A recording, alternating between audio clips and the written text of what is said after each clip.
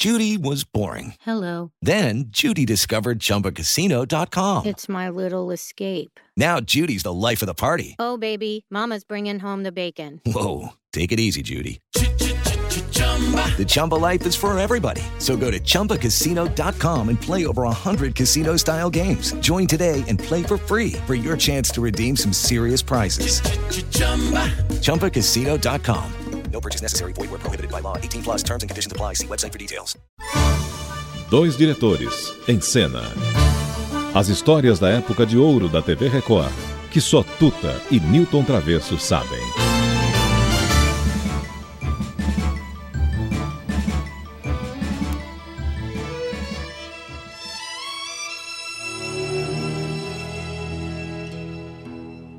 Neste mundo eu choro a dor por uma paixão sem fim.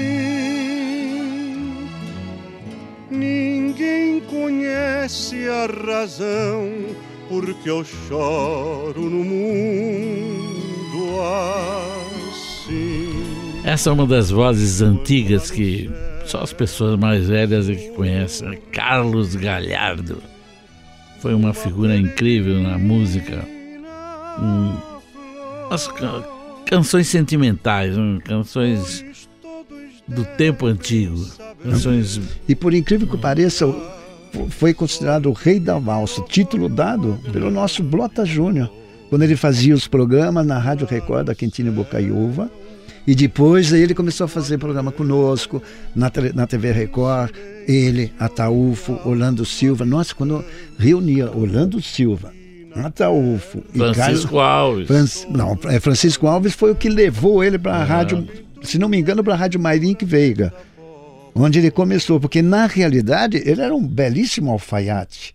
Uma carreira, mas diz que era um alfaiate de primeira grandeza. Ao lembrar que ele era alfaiate, lembramos de Narciso Vernizzi, que também era alfaiate. O Homem do Tempo? Sim, senhor. Era também alfaiate? A profissão dele é alfaiate. E por incrível que pareça, ele tinha momentos assim de ensaiar óperas e operetas. Era um apaixonado por ópera, apaixonado por Puccini, Verdi, e se tornou um cantor popular e com o título de Rei da Valsa. Os sonhos mais lindos sonhei, de quimeras mil um castelo ergui, e no teu olhar, tonto de emoção, com sofreguidão mil venturas previ. O teu corpo... Carlos Galhardo, uma voz que só os antigos é que conhecem. Os mais jovens talvez nunca tenham ouvido falar em Carlos Galhardo. É uma voz aveludada, né? Sem agressão. Era bonito ouvir Carlos Galhardo.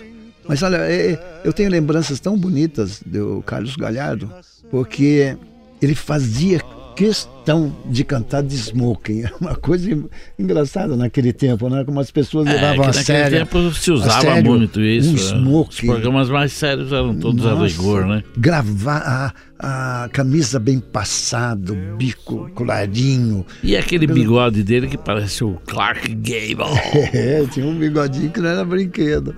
Mas eu lembro que uma vez até a gente falou, por que você não tira o bigode? Quem sabe vai até dar uma rejuvenescida. Esse aí é outro do bigode. É o Miltinho. Mas também aconteceu com o Carlos Galhardo. Eu não sei por que a gente implicava com o bigode. Por que você implicando com o bigode dos caras, talvez? Não era colorido a televisão, não era HD. Preto e branco. Eita, Carlos Galhardo. Tomei teus braços, fomos dançando, ambos silentes, e os pares que rodeavam entre nós diziam coisas, trocavam juras a meia voz. Violinos enchiam o ar de emoções, de mil desejos uma centena de coração. Pra despertar teu ciúme, tentei flertar alguém, mas tu não flertaste ninguém. Carlos Galhardo, romântico. E na época, Tuta, foi o segundo cantor que mais gravou no Brasil. Cerca de 570, quase 600 músicas. Só perdeu por Francisco Alves, que foi o batalhador e que levou ele também para o rádio. E depois do Rio de Janeiro, ele de Buenos Aires foi para o Rio e do Rio veio para São Paulo. E foi até para o Brás. Quer ver? No Brás, as noites de serestas, casais e namorados, e as cordas de um violão cantando então plangente aqueles ternos madrigais. Sonhar, deixe-me sonhar, lembrando aquele amor fugaz. Uma sombra envolta na penumbra de trás da vidraça faz um gesto lânguido e cheio de graça, imagem de um passado que não volta mais. O passado não volta mais, não, Carlos Galhardo. Nós estamos aqui comentando o passado. Tá certo que não é um passado tão passado, mas estamos aqui. Carlos Galhardo faleceu com 72 anos de idade e foi sepultado no cemitério de São João Batista, no Rio de Janeiro. Ele está ao lado de Francisco Alves, Orlando Silva, Vicente Celestino e Silvio Caldas. Bonito, né? E foi a nossa lembrança, um grande intérprete. Boa noite.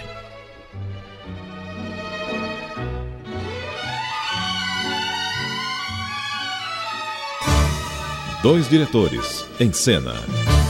As histórias da época de ouro da TV Record, que só Tuta e Nilton Travesso sabem.